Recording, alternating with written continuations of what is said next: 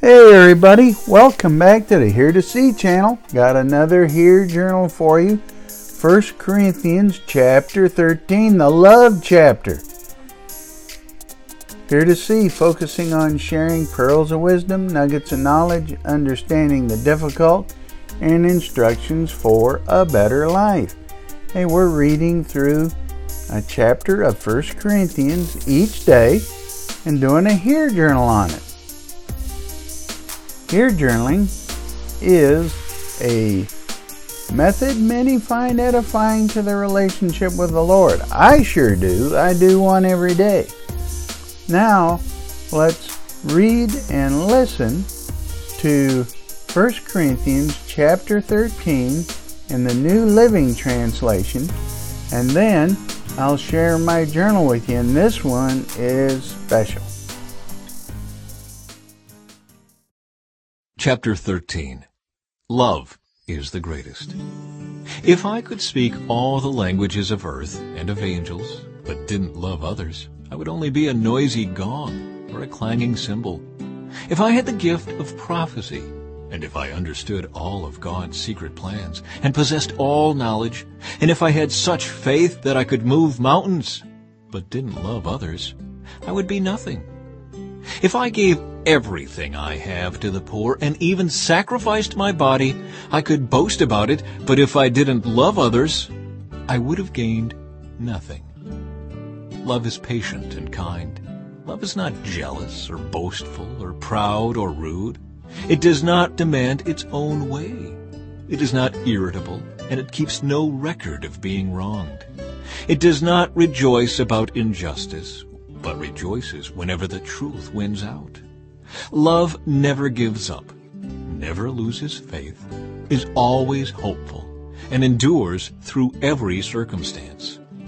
Prophecy and speaking in unknown languages and special knowledge will become useless, but love will last forever.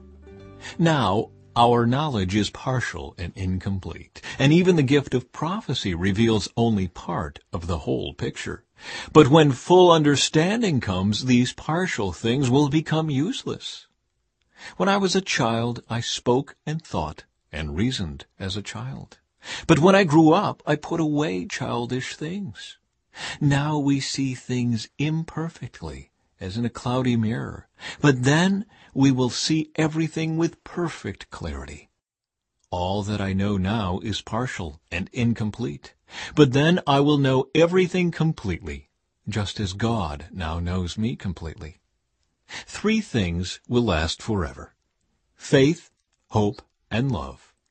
And the greatest of these is love. All right, that was 1 Corinthians chapter 13 in the New Living Translation. Now for my journal. And first the highlight. Verse 4. Love is patient and kind. Love is not jealous or boastful or proud or rude. It does not demand its own way. It's not irritable. It keeps no record of being wronged. It does not rejoice about injustice, but rejoices whenever the truth wins out. Love never gives up, never loses faith, is always hopeful, and endures through every circumstance. Now my explanation. And Paul explains what true love is. The word love in the original Greek is the word agape, which is most important when we understand the different Greek words for love used in the Bible and their distinct meaning. Biblical Greek words for love. There are few Greek words used for love, as the Greek language distinguishes how the word is used.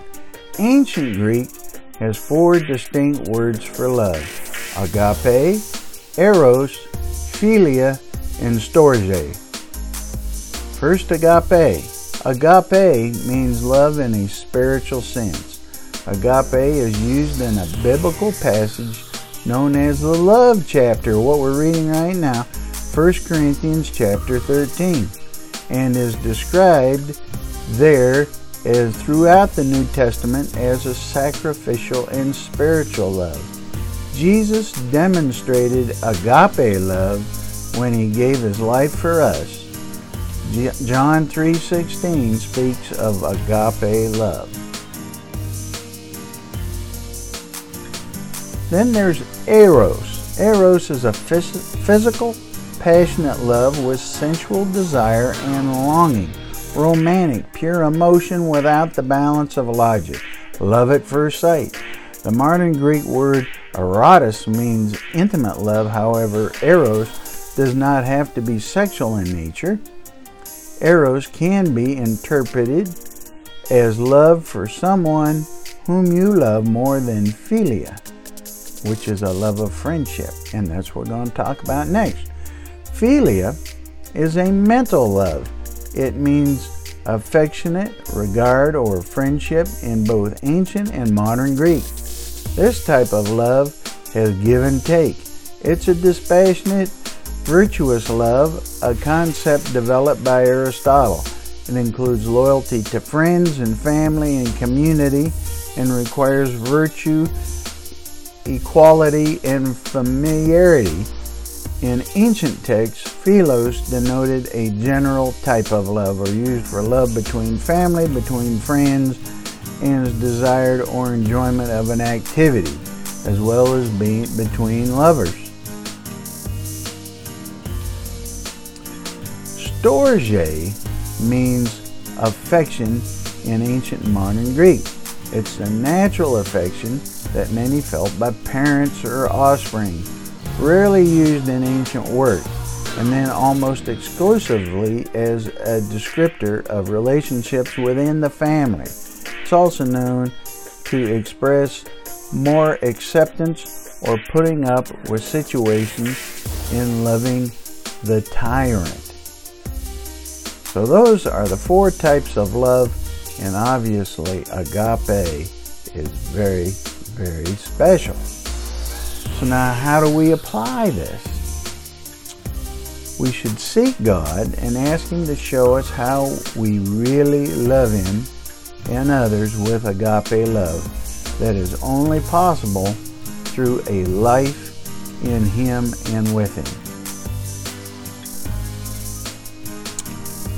And my response, Lord, please help me to learn to love with your agape love. How powerful.